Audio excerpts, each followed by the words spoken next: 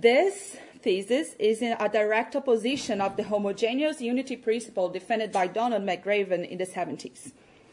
Donald McRaven argued that in order to have a successful church growth, the leaders of the church should keep the church as homogeneous as possible. What is homogeneous? As, well, where people having everything possible in common. He said that it is more likely that people will group themselves within the same kind of people, whether socially, linguistically, or ethnically speaking. Today, I will make a case that in a society like we live nowadays, a secularized environment, the church is called to follow an intercultural narrative rather than a homogeneous narrative. In order to explain myself here, I need first to get some definitions done. I will first explain mission of God, and mission of church. Then I will go through what are called linguistic terms. Why language as metaphors, narratives, culture. Then I will link both of them together. And I will put together saying that we need to change the church narrative and become intercultural. Now, why intercultural and not cross-cultural or multicultural? And I will leave this here. We have these three what I call hot words today in any church or even in Vancouver. Well, I chose the term intercultural and not cross-cultural or multicultural on purpose because I understand that multicultural is, think about it, we're living in a shopping mall that you have so many different stores. Each store sells different products. Everybody lives there. Everybody respects each other. Everybody knows there are different products being sold there. But nobody actually goes and mingles to know what the products are being sold. Multicultural is living in a little pot or little mall with different people, different cultures, different societies, respectfully, all together, but actually not making sense and trying to understand their own words and society. Cross-cultural, on the other hand, and I think that's where church is nowadays, is a community, and people actually assume there are different cultures around, and they also live respectfully. There is actually a tentative of knowing more of other cultures, but it assumes a dominant culture. So there is a little mingle. We get to know each other. We get to, especially the cuisine. But we still have a dominant culture, meaning that the visible minority still have to adapt and readapt to survive in a society like this. The dominant culture gets to know more about the difference, but never actually let it shape and reshape their own culture and manners. Only the visible minority lets it shape and reshape their own worldview. Well, I bet multicultural and cross-culture are both completely okay and notable in our society. I bet you all are imagining a situation or two where you all saw this happening. And the phrase, as long as we live and respect each other, everything is fine, is like a mantra here in Vancouver, right? However, we are talking about the church here. And being the church of God goes beyond everybody living respectfully in their own square or having a dominant culture that some of the individuals trying to mingle with the visible minorities. That's why the concept of intercultural is important. It does not assume a dominant culture. And again, I'm not talking about society here, I'm talking about church. It assumes that every culture has something good to offer and something bad. It assumes that in a Christian narrative context, we need to learn with each other and teach one another in an equal manner. In an intercultural narrative, everybody is equal and trying to learn together and grow together. So this is the main point today, to be an intercultural church in an intercultural and multicultural North America. Now, let's move to the definitions I need in order to discuss the means to change a dominant cultural narrative in a church. The first definition I believe needs to be done here is on what does it mean when someone here in a pulpit, let's say, says mission or mission of God or mission of church. It all looks like a good theological lingo that we should somehow know, but it's good to have it clarified. And I will try to do that today. I know that when someone here says mission, usually the first thought we have in mind would be the transcultural mission trips, go to Guatemala or any other third world country. I personally like Christopher Wright's definition of mission. Mission is the committed participation of Christians as people of God together in God's mission, being aware and belonging to the history of God's word to the goal of the creation's redemption. And I will repeat Christopher Wright's words.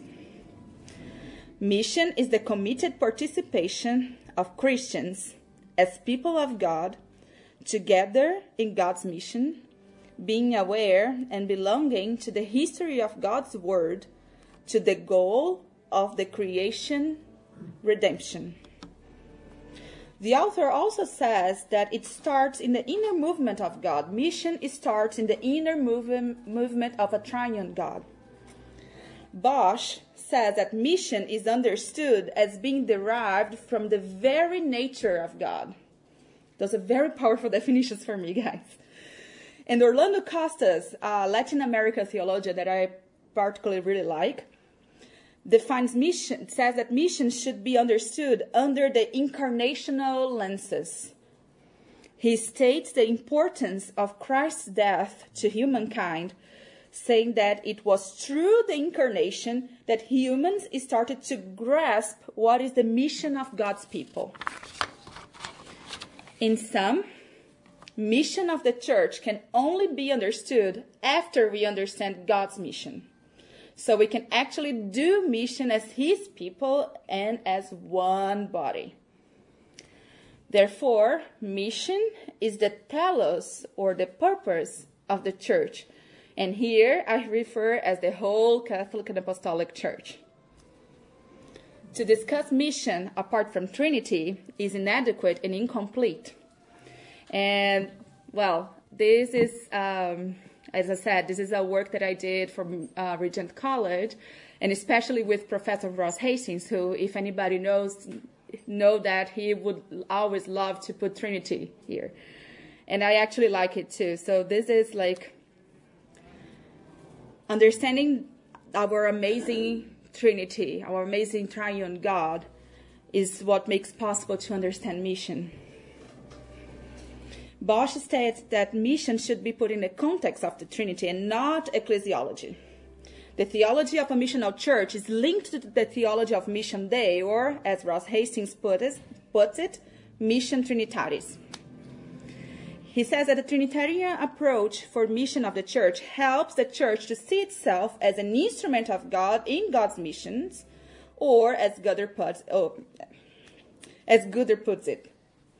The term Mission Dei says God is missional God, and he has been in mission since the creation. As I said, we have a very relational triune God. And it is a consequence of our union with the triune God in Christ by the Spirit that we are here to make his mission. We are made the likeness of our triune and relational God. And it's a part of our human character to be a relational, as the Trinity is relational in itself.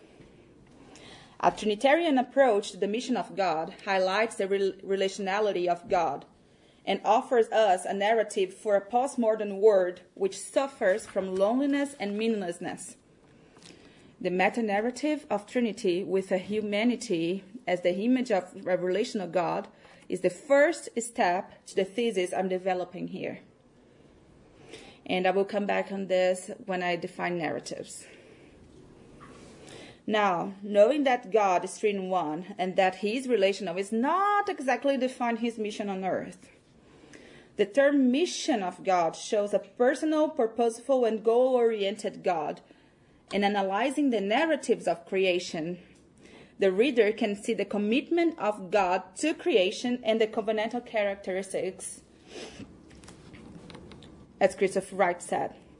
God's mission, according to Christopher Wright, is to restore creation to its full original purpose of bringing all glory to God himself, and thereby to enable all creation to enjoy the fullness of blessing that he desires for it. It's a redemptive mission to the whole creation, and we, as his church, again, Holy Catholic and Apostolic Church, are invited to participate in God's mission to the world. We have so far right now, and I hope you are still carrying on with me here. Mission, Trinity, and the mission of God. And I will try to conclude with the mission of church, and more importantly, what it is to be a missional church.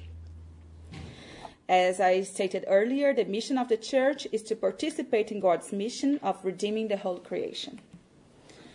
Practically speaking, how can this be done, and what implications does it have in the Western postmodern church? Those are all beautiful words, but how can we do it? Paul Stevens defends that the point that church does not have a mission. Church is mission. In other words, if the mission of God is to redeem creation, the church is the means by which the triune God is completing this mission in the world. The church is made up of the people of God, clergy and laity. And it is one people reflecting God's mission in the world, sent by the triune God. With all the definitions made, a missional church is the one which has the telos to fulfill the mission of God. Goodyer states that the characteristics of a missional church are compassion, justice, and peace of the reign of God, and having the Holy Spirit as the main distinctive characteristic. A missional church is not formed by selfish human intentions and efforts, but by the empowering presence of a triune and relational God. It lives by the incarnated Word that is Jesus, and as a result, intentionally lives an incarnational gospel. And because of its incarnational characteristic, it is also enculturated, or at least it is constantly seeking to understand the world that it is on. It is not disconnected from the world and society, but it tries to understand culture and society in order to fulfill God's mission in the world. It is practical and wise, and it listens to the problems of the people that are part of the church. All people that are part of the church. It is patient, knowing that the path that the whole creation is going through, the path of redemption, is long and narrow one. It also acknowledges that mission is God's, and we as people of God participate in his mission. Mission doesn't have an owner except God. It's not a human doing or anything. It's an act of God. Why I'm saying all of this? This is really important to set the tone of who is in charge of church, of ministries, of anything in here. Emphasizing that no human is the owner of a ministry or a church. A missional church is also heterogeneous, meaning it has people from different genders, social layers, academic and social backgrounds, etc., etc., etc. It listens to the voices of those who are usually marginalized. It gives voice to the voiceless in the society and even in the church community by listening to them. A missional church expresses shalom and hospitality. In the book of John, chapter 20, verses 19 to 23, we see Jesus sending his disciples. Ross Hastings writes about this passage in his book, emphasizing in chapter 1 the Trinitarian characteristics of the sentness of the disciples. In the same manner, we, as a Church of Christ today, are sent by Christ through the Holy Spirit as God sent Jesus to be one with humanity. A missional church is in constant movement to understand the sentness of the church to act in the Word. Thus, to be missional, a church should first and foremost be Trinitarian and incarnational, living the sentness of God in participation with the humanity of Christ by the power of the Holy Spirit. And second, it should understand the narratives that are shaping the Word inside and outside the church walls. The narrative of the gospel should be the one narrative that all those who believe in the incarnate Word live under. Okay, so I made my definitions on missional and mission. Now I move to the linguistic part of this. How can I make linguistic go together with this? And I will start with metaphors, discourse and language, narratives and culture. Then I will show you why it is important to know all of this and how it goes together in my argument. And I really hope you are still here with me. So why language? Well, I see language as God's gift to humanity. I love languages, all of them. Language and language discussion is an old topic amongst Western philosophers. And although all animals have a way of communicating with one another, none is comparable to human beings and how language and human language is structured. Think about this. God created the universe by speaking. And Jesus was the incarnate Word. In Portuguese, we use the word verb. Jesus was the incarnate verb. Language is important to talk and discuss theology in any level. It has the power to start and to finish any kind of argument. Barth developed a philosophy of language because he saw the importance of language in the relationship between God and humans, and human knowledge and the nature of the Trinity. Wittgenstein and Derrida also developed separately a philosophy of language because they understood language as the key to see the world.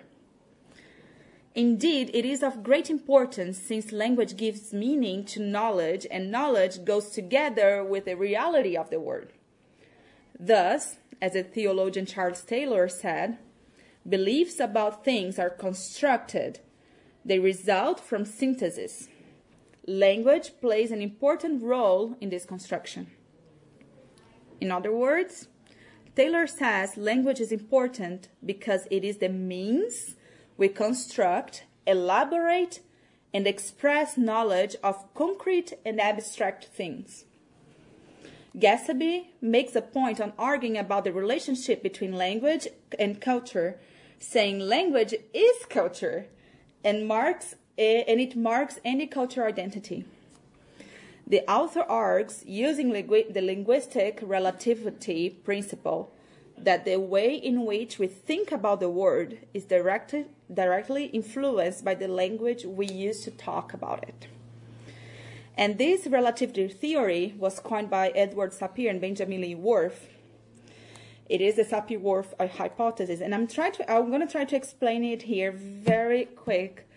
If any of you ever saw the movie Arrival, that was directed by Denis Villeneuve, and it started with Amy Adams, you saw a very practical way of this hypothesis. What this hypothesis says is that language shapes the way we see the world, and by learning another language, we actually put ourselves in the shoes of those speakers, and we can see the way those speakers see the world. So, for example, my husband and I, we are obviously second language English speakers. English is not our first language. So by learning English, we actually started to see how you guys make sense of the word. And if you try to learn Portuguese, you're going to see why, or understand a little bit why, at least in Brazil, not in Portugal, I guess, being late is such a cultural thing. It's okay. And hugging is so important and healing for us. And the way that we treat family and that we are all together, but we are really happy to see them go and grow together, you know. It is very different. It is our worldview. It is the way that we make sense of the word. And it's coined by the language, by the way we put the words together, by the way we make the sentences. As in English it is too. So I try to do it very, very quick. And if you have any question about that, by the end I will be happy to answer. So let's move to metaphors. And why I chose metaphors? Well, if any of you saw, the title of my talk today is Narratives We Live By. It is actually named after a book that I really like too, that was written by Lakoff and Johnson. It's called Metaphors We Live By.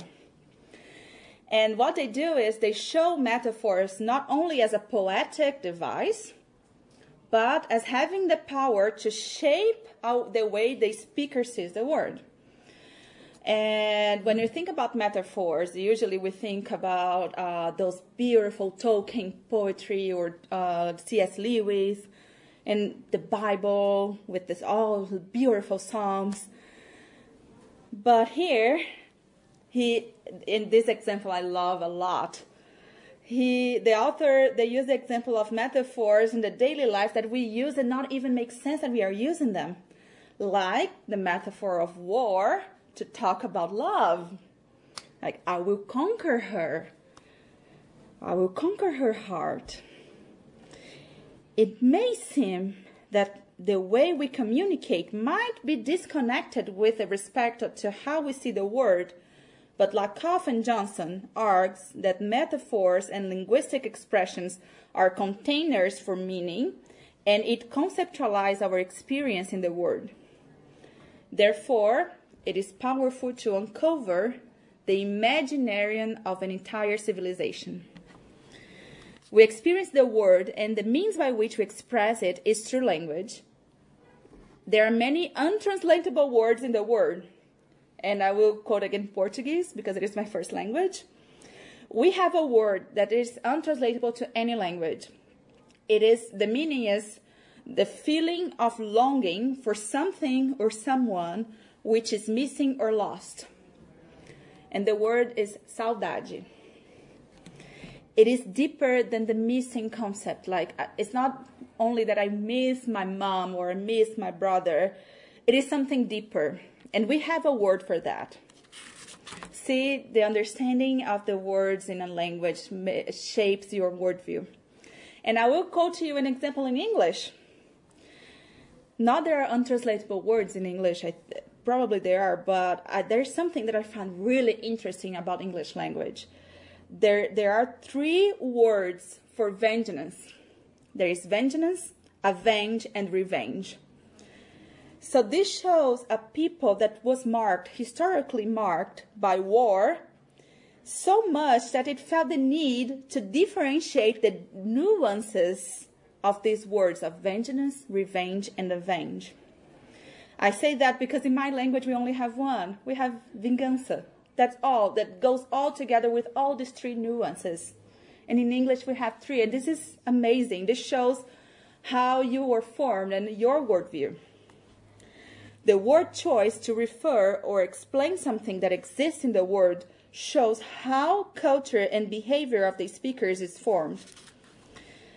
Well, I chose the concept of narrative over the concept of metaphor, because although metaphor shows how language influences the way of thinking, it does not carry the full weight of this affirmation. It is just a first step for a further discussion of how narratives shapes our way of thinking and behaving. Okay, so I did metaphors and I put a little bit of narratives on it, but what are narratives? The language we use assumes a common ground between the speakers, so everyone can understand the speech. And this common ground is what I'm using as narratives. We learn in school that narratives is a way of telling a story. And what are the premises of a good storytelling? You have at least one speaker and one listener. A main character, and this main character is involved in some kind of incident. And it can be formal or informal. A narrative exists and makes sense because it assumes a sum of cultural values that both the reader and the listener will understand. The way we tell the story of David to a kid, for example, is completely different than the way we tell the story of King David to an adult. Right? Every Sunday we see this here. So if language shapes the way we see the world, narratives are the means by which we tell the stories that shapes us.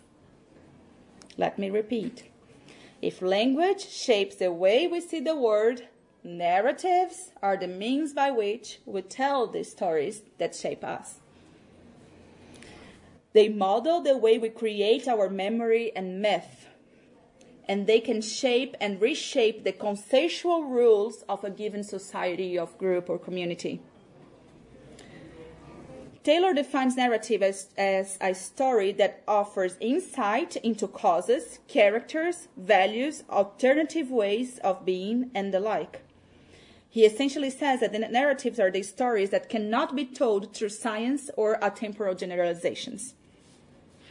So having defined language, metaphors, and narratives, I will go very quick to culture and then show the relationship between language and culture. So carry on with me. I'm almost done. When seeing the word culture, we all think about, at least me, the first thing that comes to my mind is Beethoven and the beautiful piano songs and sonnets, or even like book and poetry. Andy Crouch makes a case for the multiple cultures in the world, knowing that usually we tend to use the term culture in singular, referring to a different strings of culture, being that high culture, pop culture, or any other string. He notes that when one wants to study culture, he or she should understand the deepness and the weight of each culture. From birth, passing through history that formed our relatives, all the way to language and literature, the formation of culture takes years. It also takes time for a human being to learn to live in a given culture. Again, it takes time for a human being to learn to live in a given culture. We are born into a culture, but we are not born into it by choice or anything else. We are just born into a culture. On the task of defining culture, Crouch says that it goes together with what it means to be human, since culture is what we were made to do.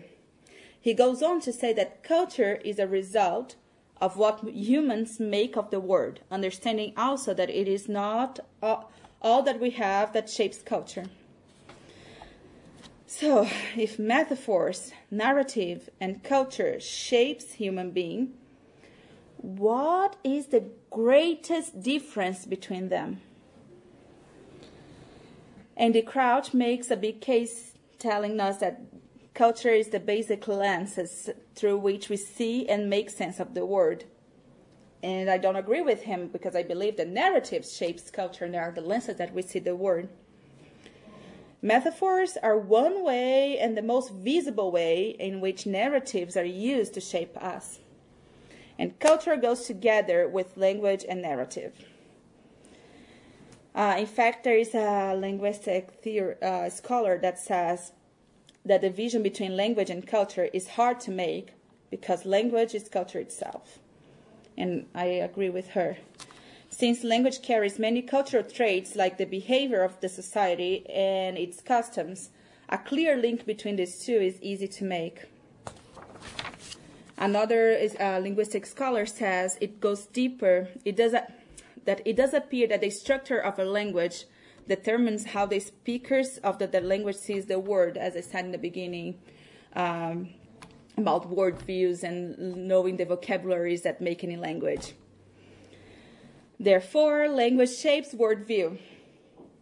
In this matter, language is a broader concept than narrative. Language is culture. Narratives are the stories that shapes us. Culture, stories. And now I will go to the third part, where narrative will be linked to theology, showing that it is possible to change the narratives that constitute a community, and church should constantly be reviewing which narrative is living by. And I will put this question here that I want you guys to think about again, just so you can have that in mind.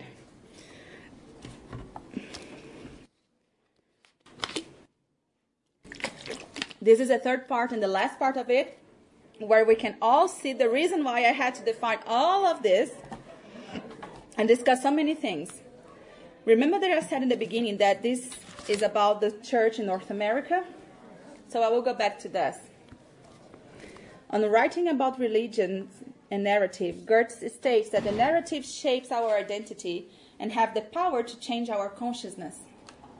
He also defines religion as a cultural system that serves to promote interpretation of the practices of our existence by communicating the ideas in a social way. He defends the idea that not only are narratives important in forming the human character, but among the many narratives that exist, religious narrative is one of the most important ones. If narrative has this power of molding the worldview, with religious narrative being one of the most powerful ones in our society, and if the Christian church says it goes under the narrative of the gospel, then the worldview and practice should reflect in a mimetic way what the narrative of the gospel teaches. And what are the narrative of the gospel then? The narrative of the gospel is a narrative of lament, redemption, and reconciliation. That's all that we see in the Bible, and even more. It is a narrative of equality and inclusion. It is a narrative of respect and hospitality towards other culture. It is intercultural. To sum up, this narrative of the gospel, and because it is Sunday morning and I feel that we need to read the Bible too, I will use the words of Paul to the Galatians in chapter 3, verses 26 to 29. In Christ, you are all children of God through faith, for all of you who were baptized into Christ have clothed yourselves with Christ. There is neither Jew nor Gentile, neither slave nor free, nor is there male and female, for you are all one in Christ Jesus. If you belong to Christ, then you are Abraham's seed and heirs according to the promise. Paul's words, not mine. He was dealing with a dispute between Jewish and Hellenistic Christians regarding the practice of the law and Jewish customs here. And he concludes chapter 3 saying that we are all children of God in God, and there is no ethnicity or cultural background that is a little bit more important than the fact that we are children of God. I simply love this passage because it is really powerful. Paul was showing here a good example of how changing the narrative of a community works. Actually, regarding the Bible, we see the story, if we go through the Bible, we see the story of a people that's constantly being challenged by God to change the narratives. If you go to the people of Israel from the path of the Old Testament to knowing the incarnate Word of God and forming the church in the first century in the New Testament, you're going to see a people that is being constantly being challenged and moving and adapting to a new narrative. And we see diversity. In Pentecost, the Holy Spirit empowered men and women regardless of language and culture. This is the narrative of the gospel. Those men and women had only one thing in common, the narrative of the gospel. It was more powerful than any other possible story that formed them that day in Pentecost. So from Babel, where God confused all the languages, to the Pentecost, the narrative is of a God in mission to forge a relationship with his creation, and a God who desires to redeem them. We are called to be disciples of Christ, practicing what he taught in our society and practicing to ourselves. Being a disciple of Jesus is to be drawn into living a life ruled by the word that is Christ. So practically speaking, changing the narrative of a secular age requires radical change inside out. The story the gospel tells us is about redemption and acceptance. Christ died on that cross to save us. On that cross, we were reconciled with God and to each other through an act of salvation that came from the incarnate Word.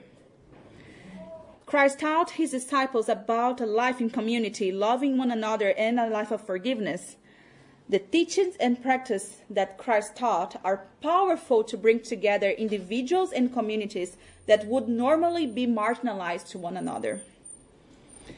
Let's exemplify this with a practical and visible example for anyone that lives in Vancouver today. Ethnic churches. In North America, there are many different cultures coexisting in the same city.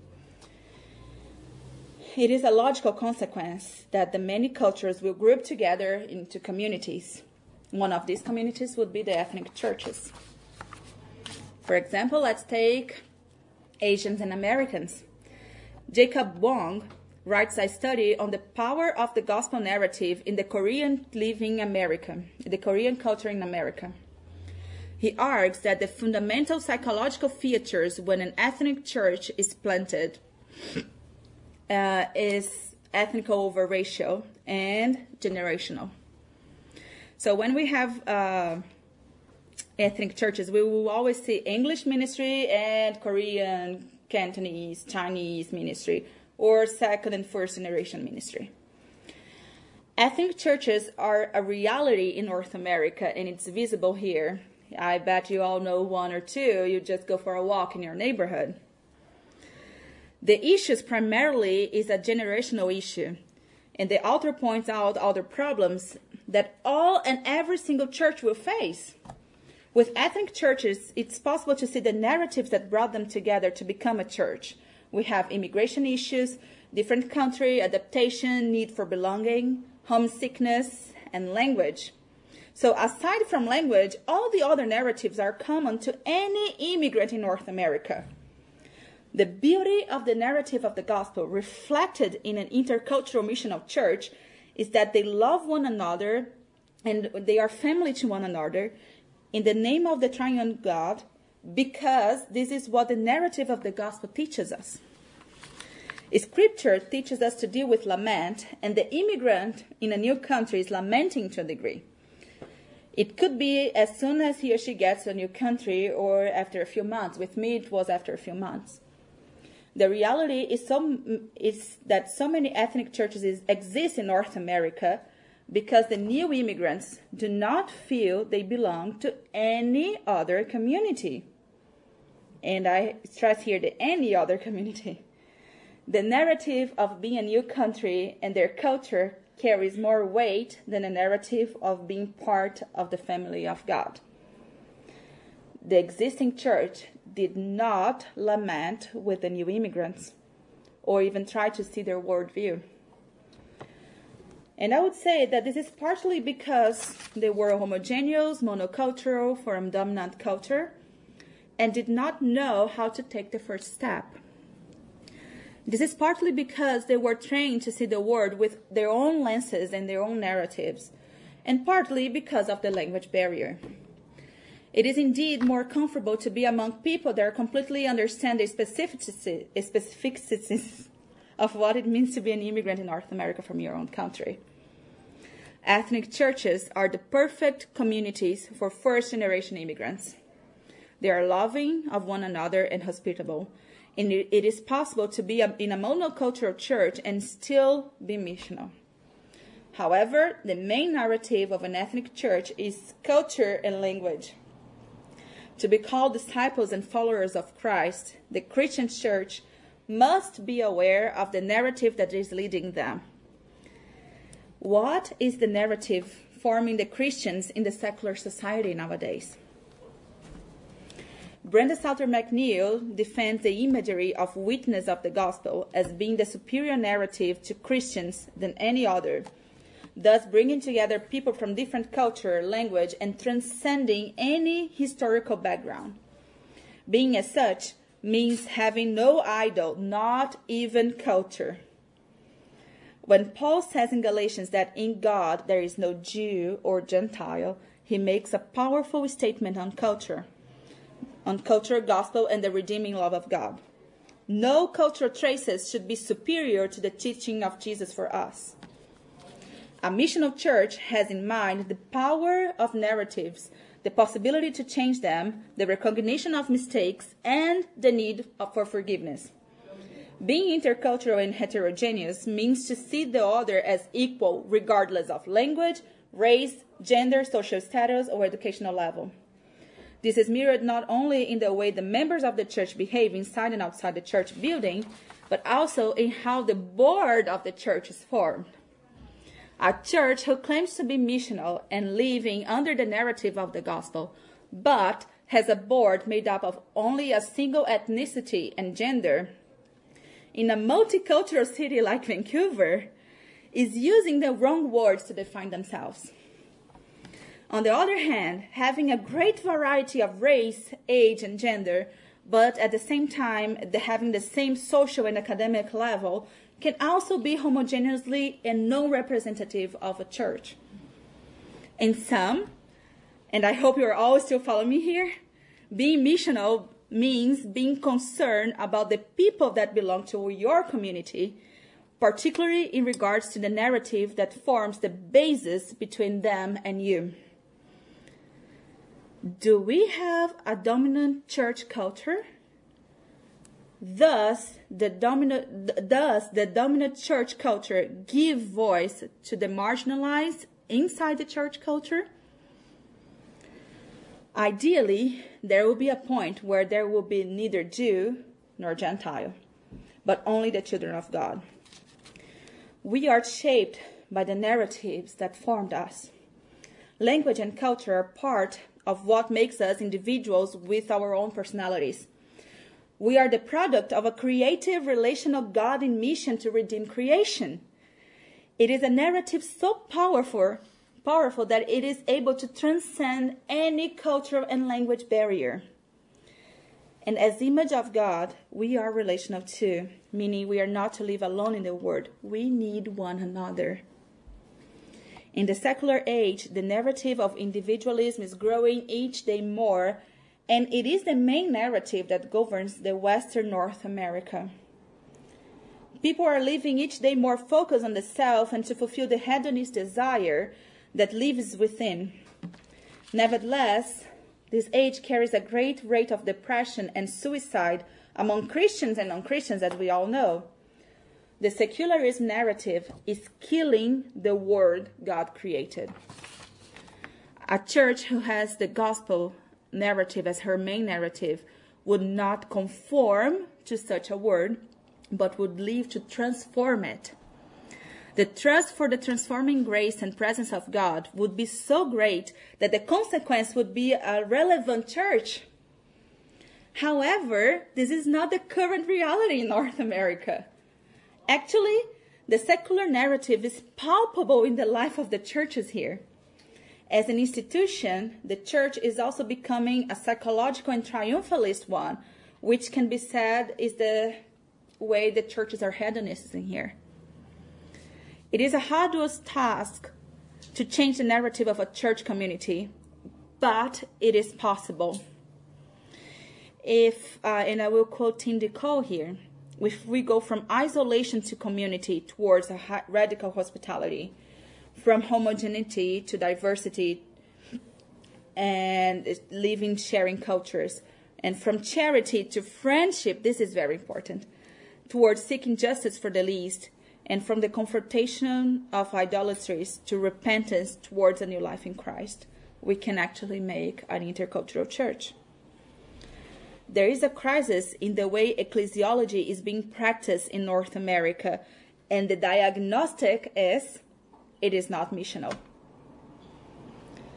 The way to start to walk in a different direction is to pay attention on the narratives that are forming the imagination of our community.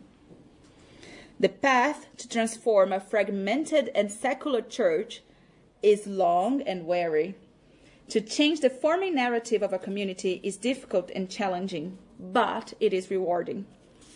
Being missional as a church means being intercultural, learning the ways to make sense of the word each culture and ethnic group brings to the church, to the point one day there will be no labels necessary to communicate to each other. And what I mean by labels is using race or cultural background as a way to refer to the other, like the Asian girl, the Brazilian family, the Sudanese group. To be able to transcend these labels and let the church be transformed again, regardless of them, is one step forward to be missional and fulfilling the mission of God on earth. And I invite everyone that is listening today to evaluate the narratives that are forming their communities and whether they need to be changed. If they do, know that it will take time to change, but in the end, it will be a piece of heaven on earth. Thank you very much for carrying on with me here.